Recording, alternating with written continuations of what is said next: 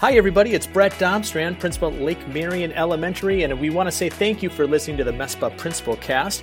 I am here with our distinguished guest, Heather Forbes. Heather, welcome to the podcast. Thank you. It's so great to be here.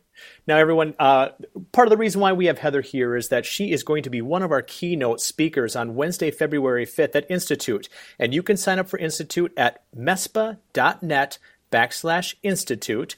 And all your information will be there, including how to learn about what Heather will be speaking about and to get yourself registered. We really hope that you will be there.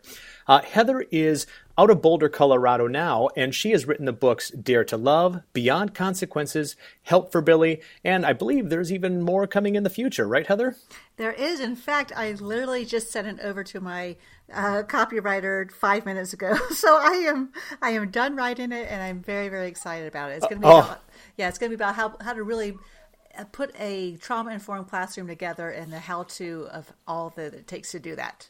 Oh, I'll tell you, there's nothing like the feeling of sending something off and going, done. I put all my energy into it. I feel like I have given it my best. I can appreciate that feeling. Totally. I'm working on my doctorate right now, and so that's I know working on how much time it takes to put this together. So the Help for Billy is the book that I read, and what I really, some of my takeaways when I think about the Billies in our schools especially is that it's hard for us to always look with a trauma-informed lens. And you really take that as part of the task of how we interpret situations and how we make sure we're making kids who might be coming from a trauma-filled environment and how to make sense of how they think. Can you talk a little bit about how this book came to be? Sure. It came to be with my work with a lot of students in the schools. I actually used to work in a very high needs elementary school. Well, it was K through 6, and every single student there was what I would consider a Billy, was coming from a very tough background. And so, I watched these kids and I was like, wow, what we're doing just isn't working. But that was part of the equation. The other part of the equation that really stemmed from where the book came was me as a mom, raising 2 children that had been severely traumatized. Both my children were adopted out of Russia. Long story there. But anyway, they had experienced early childhood trauma. And even though they were in what I thought was a stable, loving home, I still experienced intense issues with them, not only in the home, but then, of course, in the school. So I was working in this area. I was raising children that were severely traumatized, and I just knew that something different had to be done. Well, and you really put that front and center. And the way that you look at talking about consequences versus how do we help kids process through situations, understand that, yes, there are sometimes ramifications of the decisions we make, but not from that punitive lens. Tell us a little bit about that part, because it's super fascinating, everyone. I think this is where the rubber hits the road. This is the biggest shift I think we can make in education, is looking at how do we discipline, but not punish children, rather empower children. Like, just kind of wrap that around your head, because it's so different than everything we've done. And I want to make sure that we make the point clear that this is still about accountability. Our children need to be held accountable. The problem is we've been holding them accountable in more of a shame-based, fear-based place. And when kids are coming out of a traumatic situations or just really rough homes, they already have enough fear. And what we know from brain science is that if we add more fear to a child who already is deep in the throes of fear, they're only going to create this. You're going to create this child that is living in more fear. They don't get better. They actually get worse. And that's why we have seen this cycle of children not getting better and looping from school to school and ultimately dropping out. So I bring in the brain science, but bring in actual tools and things that we can do to hold kids accountable, as I said, but then empower them to learn how to do something different. It's interesting when one of the things that you mentioned in the book, and I wrote it down because it was something that kind of was for me as a principal of 700 students, is to think to myself, what drives children's behaviors? And, because oftentimes in our role in schools, especially for principals, is we are called in as a reactionary at a time where the incident has already occurred or the student is already escalated. And so our job is to quickly de-escalate a situation or to make sense of what's happening in a situation. And I thought that line of, understanding what drives a child's behaviors can help us come from more of that informed lens, I guess I'll say. And so when you refer to that, talk a little bit about how that came to be of thinking about what drives the child's behaviors before we make decisions. Yeah, I think that's the whole piece, is that we've been dealing with children from a behavioral level. And so we just go in there trying to change a behavior. How do I get Billy to be able to sit still, to be respectful, to stop kicking his neighbor, to, do all these things? The problem is that when we understand the science behind all this, we see that it's not a behavioral issue. The behavior is only a manifestation of a deeper issue of regulation. So let me talk a little bit about that whole idea of regulation. It's basically understanding a child's nervous system, understanding, is this child in a place of balance? Are they in a place where they can handle the stress coming at them, or are they close to their breaking point? And so the whole premise of what I work with and what I teach is understanding that we must learn to work with children from a regulatory standpoint rather than a behavioral standpoint. And when we can do that, we get down to the root of the cause. This is, if you walk into the emergency room, they're not going to just put a Band-Aid on something that's bleeding. I mean, they're going to take x-rays. They're going to find out what is the cause of the bleeding. They're not just going to put a superficial patch over it. And that's pretty much what we've been doing with behavior. So this is really asking the question, what's driving the behavior? Not that it's right, not that it's wrong. We're not going to go with any judgment, but stepping back and understanding from the child's perspective, and that's a really important piece here, looking at from their perspective, why are they doing the things that they are doing?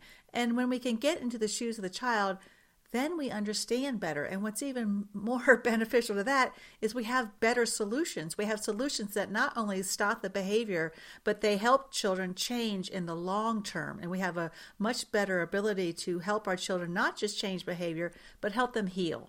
Right. And using that analogy of going into the hospital with a wound and they don't just put a Band-Aid on it is so true. You talk a lot about how our kids who are exposed to trauma, I'll say it that way, rather than living in trauma, because it's not always trauma, but those traumatic effects are what really hurt our kids as they're coming into our schools. Is you talk about Billy, and we can, as a proactive team, try to remove the obstacles that might make Billy struggle more or find trouble in the world. And you say those people that are most loving are the ones that are caring about him, might find that then Billy is creating his own obstacles to put in the way of the adults who are doing that. And you come from that perspective of love and attitude, of how we respond. Share a little bit about how you came to that perspective and how you've seen that work. I'll start probably from the child's perspective to answer that, is that when children grow up, and I think trauma is kind of a big word. I think we just have to understand a lot of our students are just coming from pretty stressful environments. And when you have parents who, and it's not just poverty, by the way, it can be out of affluence. Let's say you've got Billy whose parents are working 14 hours a day. They're prominent surgeons or prominent attorneys. They've got this great title. But what's happening in the home is you have a child that doesn't feel connected, a child who doesn't feel that they're worthy. They feel that their parents are more important for that the jobs their parents are doing are more important for Billy. And so children develop a very negative belief system about themselves, that I must be the problem. I'm not worthy. I'm not okay. And that is pervasive.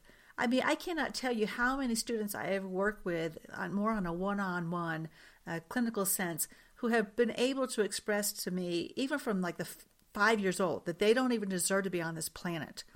And when you really stop and think about what that does to their attitude, to their lack of motivation, to their behaviors, if they just don't care, it really stems from a deep, deep place within their hearts. And so when we work with children, it's is getting them to feel like they do belong, that they are important, and helping them to shift that mindset within themselves. And I have really seen this when we put in all the parameters.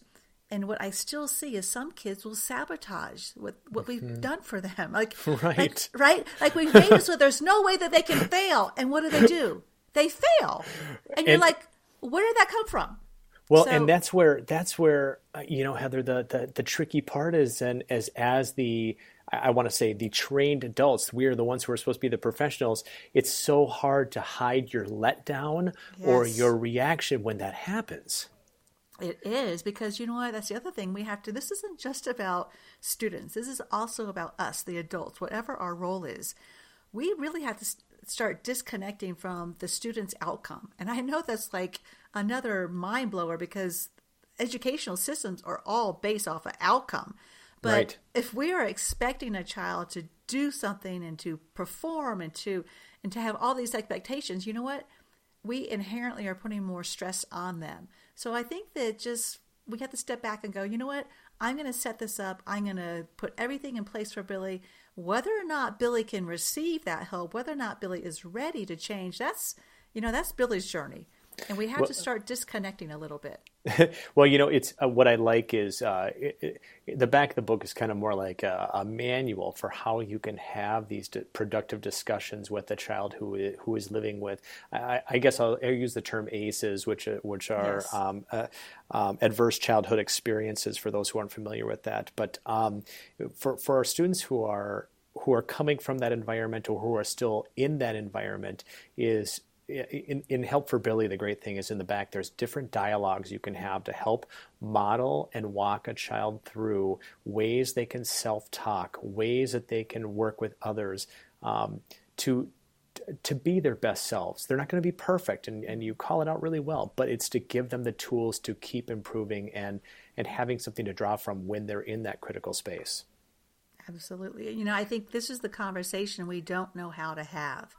We grew up, as adults, our blueprints from our own families and the way that we went through school, the way that we were trained, those conversations were never given to us. So this is like learning a whole new language. I kind of joke when I say it's like learning the language of trauma. You got to become bilingual, because you have to understand it from the child's perspective and be able to use the words that make sense to that child, that are not threatening, but still hold them accountable. So it's a little bit of an art to it.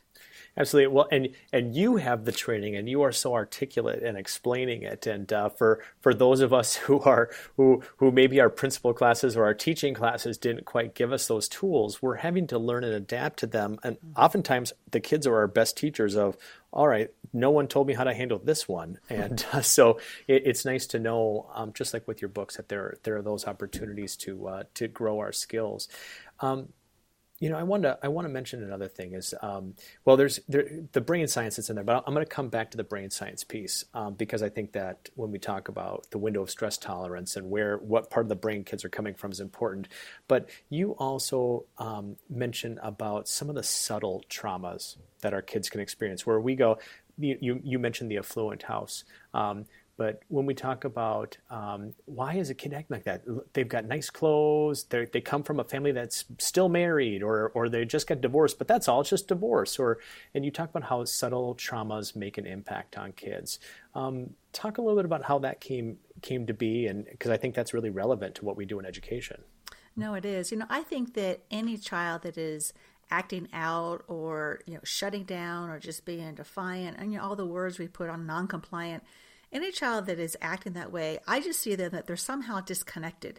And to me, that's just when we need to move into a relationship. We don't always have to figure out, what's the trauma? It's helpful, especially when we're dealing with a child that's like a frequent flyer in your office all the time, but to know what's really going on. But we do have to broaden that definition of trauma. Trauma isn't something that happens just, by the definition, foster care. Okay, that's trauma. But you know what? I've seen children move in and out of foster care who actually have done really well. But others that maybe had one incident that have done horribly. And so what is the difference? And I always like to look at it from three aspects to say, this is not just the experience itself. It's the feeling that a child has during the experience. So it's the feeling of being hopeless, helpless, or powerless. That's really what defines trauma. It is something that is very personal to that child. It might be something about their personality that they didn't feel helpless, but another child did. And I think all of us have grown up in our own families. I know I come from a family of 5 children. And if we all sit around and talk about our childhoods during Thanksgiving dinner, you would think that we came from 5 different families. We all had a different perception. We all had different relationships. And so that's what we really have to look at, is not to say, oh, well, their trauma is more severe. No. It's not a quantifiable piece. It's a qualifiable piece. Right. Well, I came from a family of 8, so I can appreciate, because I'll tell you, with the holidays coming and everyone trying to make arrangements for where we're going to be for Thanksgiving and Christmas in our family, you see how all of our personalities come out of what we're going to end up doing.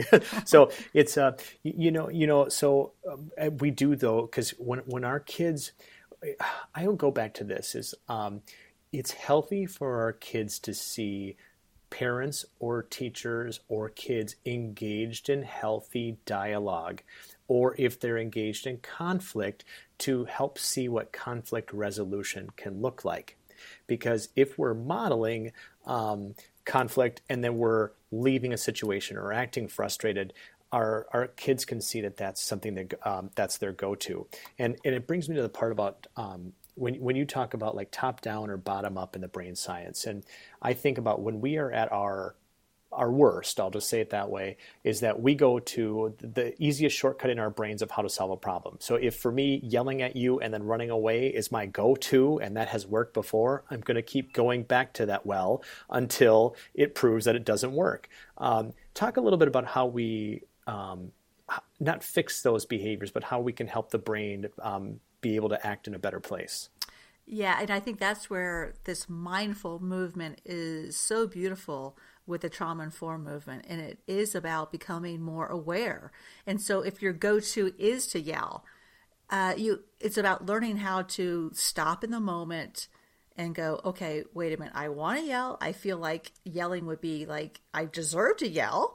But then it's stopping yourself, taking that deep breath, which actually is exactly what we're asking our children to do. Mm-hmm. And so if we can start, then, and this is the hardest thing you ever do, is to change those old patterns, because they are so ingrained into our whole nervous system. The patterning of our brains want to go directly to that. But having the wherewithal, and again, the awareness and mindfulness to stop, take a breath, and then be able to say, okay, wait a minute, I got to do something different here. And even if you say it out loud, at least you are doing something different.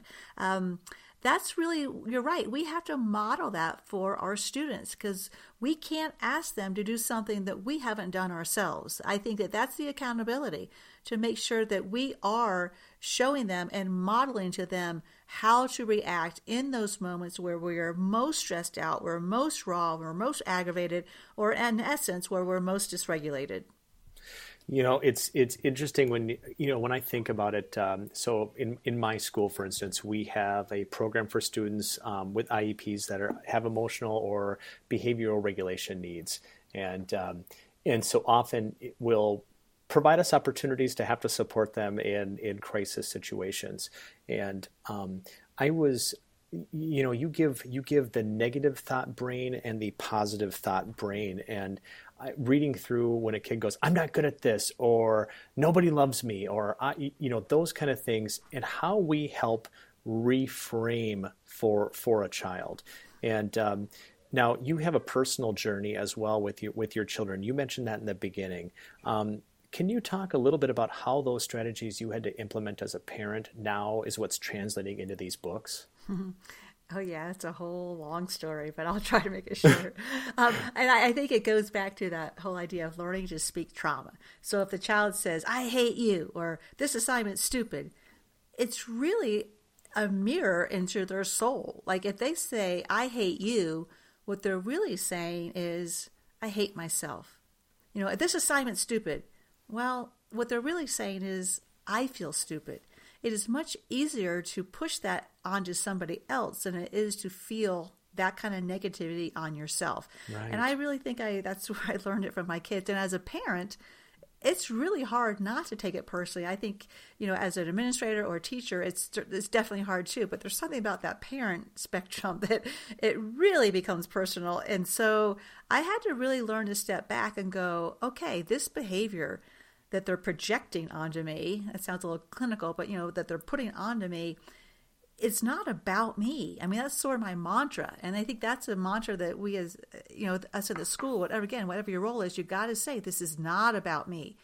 Because it can feel like they're really pushing that into you. But when you can step back and go, oh my goodness, this is so about them. Mm-hmm. What would it feel like to hate yourself? I mean, to really hate yourself. That's a horrible feeling. And so that puts the adult then back into a place of empathy.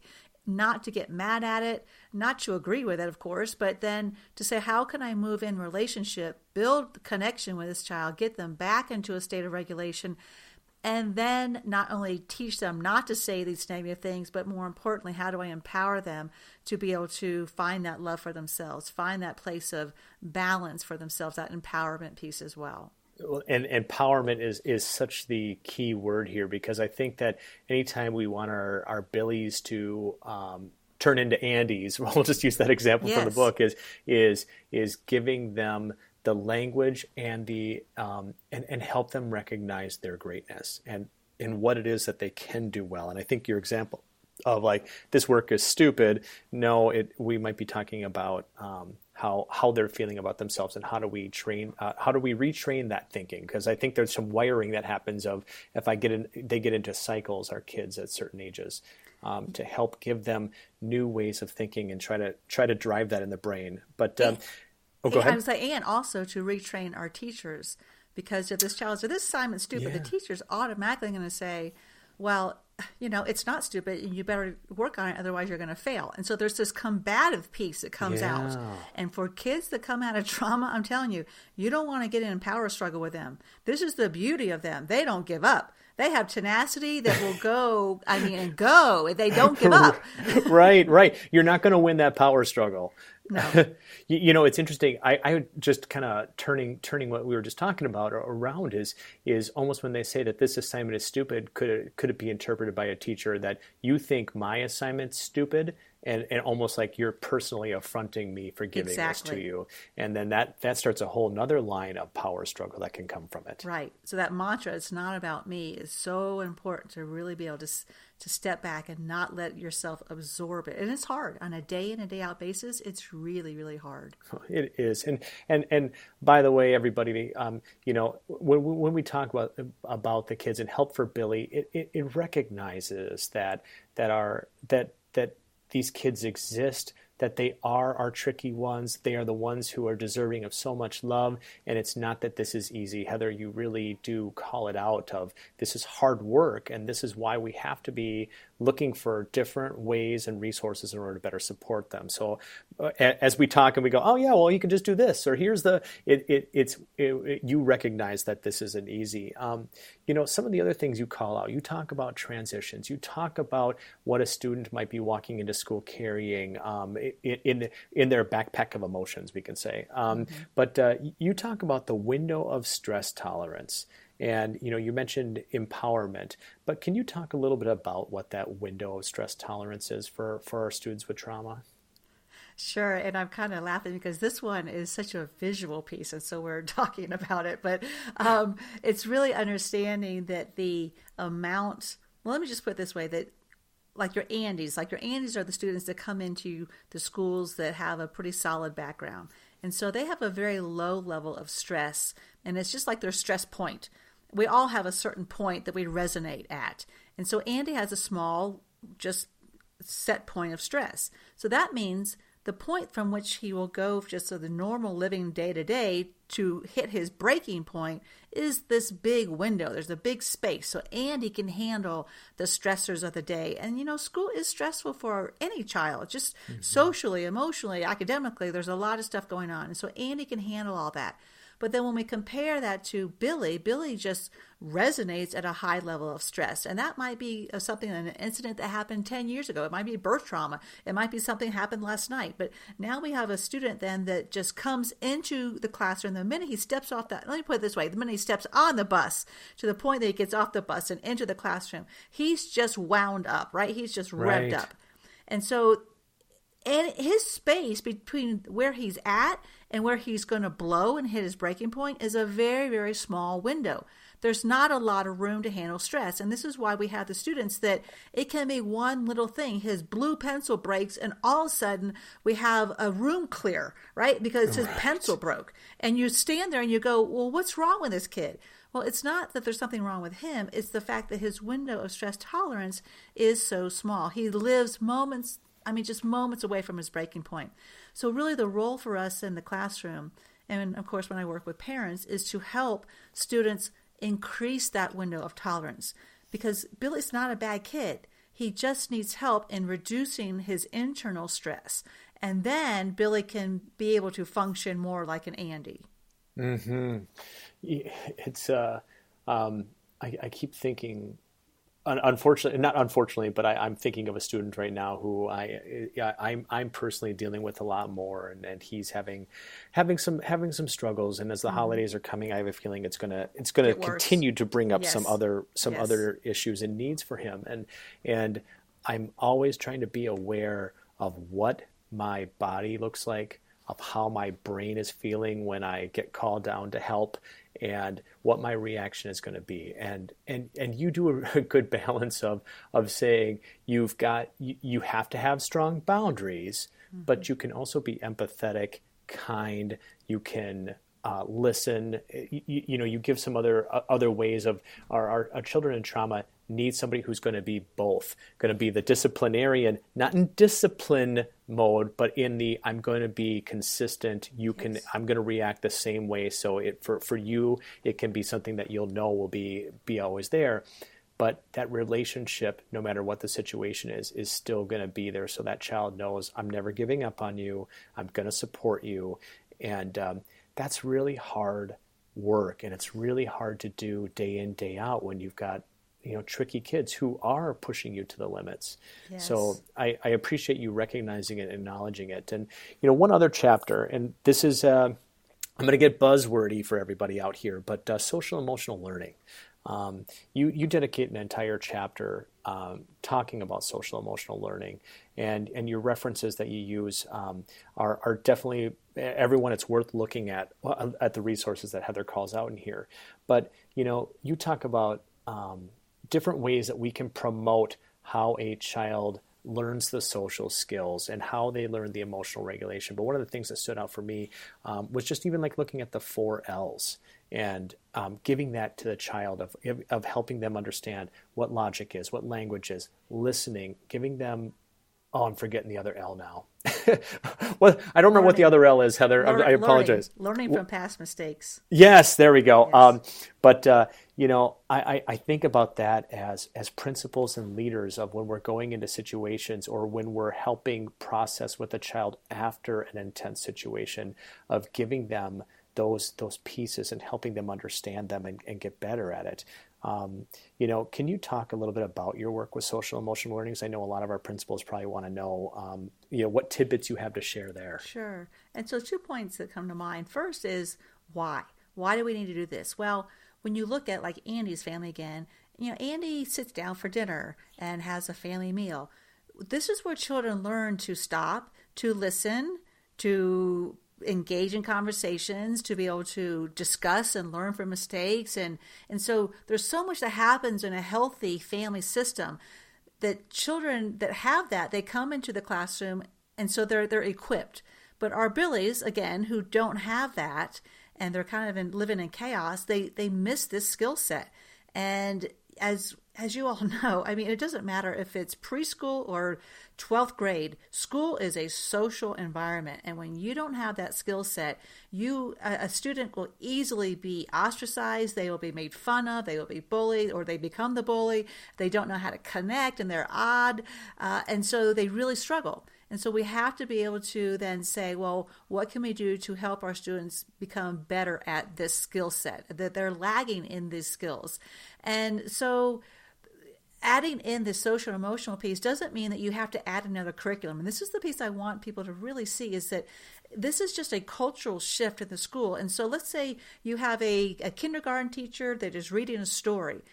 She can start then adding in the social and emotional content to say, oh, which character, was sad, and why were they sad? How do you know they were sad? But then that can translate all the way up to 12th grade for a book report on required reading. And, in that book report, I want you to tell me which character was most dysregulated, which one, what were the social dynamics going on? So kids can start looking for these things, identifying in other characters, because that then they can see in themselves a little bit later. And so adding that social emotional piece into our already established curricula, I think is so beautiful, because we don't do enough of that. That's just, I always think this is a cultural thing in our world. We're so intellectualized. We've kind of forgotten how to connect in a heart-centered way. And so this doesn't just mean it needs to be for the Billies. It's also for the Andys as well. Right. Now, let me just add this one piece. Some people will add in actual social emotional curriculum that they buy, and some of them are very good. But what I want to share is that I want us to always take a note, though, to say, if we're asking our Billies who have trauma to share and to be able to sit in a circle and talk about how they feel according to this curriculum that was purchased, it sometimes can backfire, because you're asking kids to be vulnerable. You're asking children to trust, and that works for Andy, but it doesn't always work for Billy. So I just always want to say, make sure that we add in a little trauma focus to any of the curriculum that we have on social emotional learning. Just a little warning, and to make sure that we're a little bit more cautious moving into that. It needs to be done, but we need to make sure that we're looking at it from that angle also.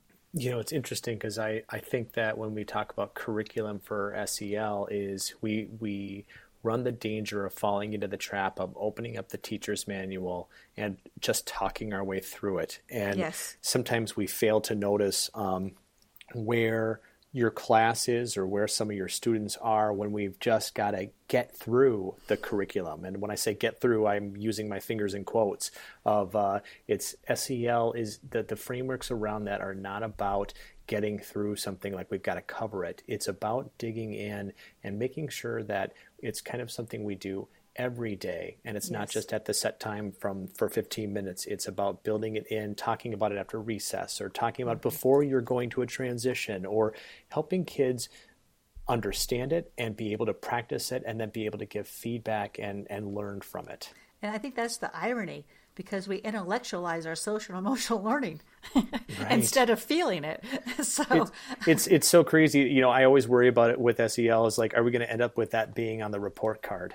SEL, oh, you got an A, good job.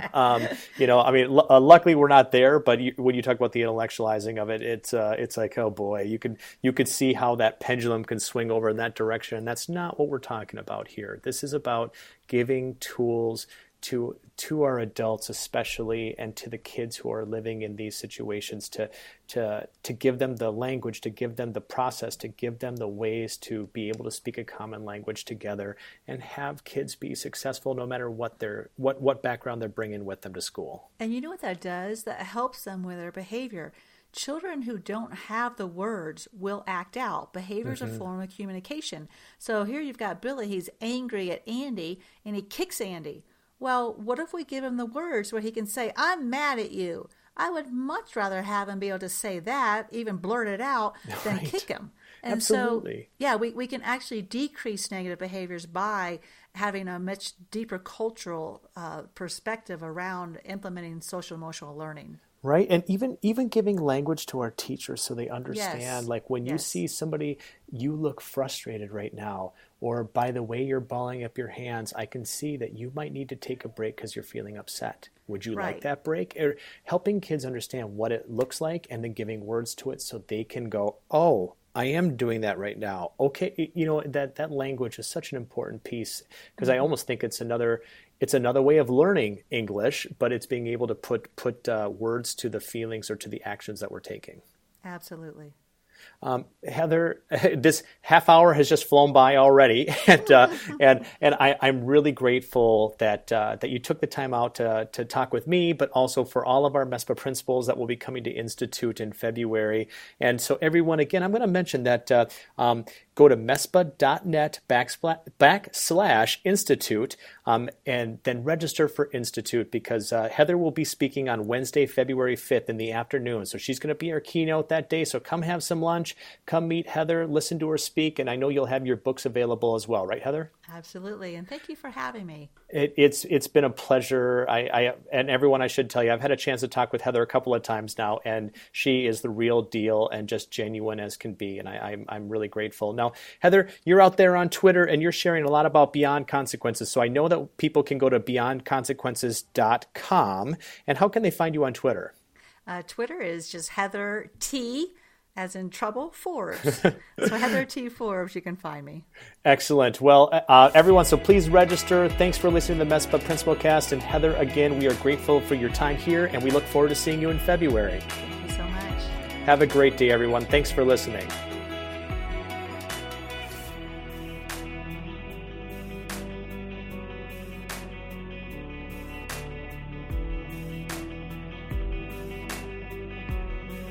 Thanks for listening to this episode of MESPA Principal Cast. For more information about the Minnesota Elementary School Principals Association, visit mespa.net.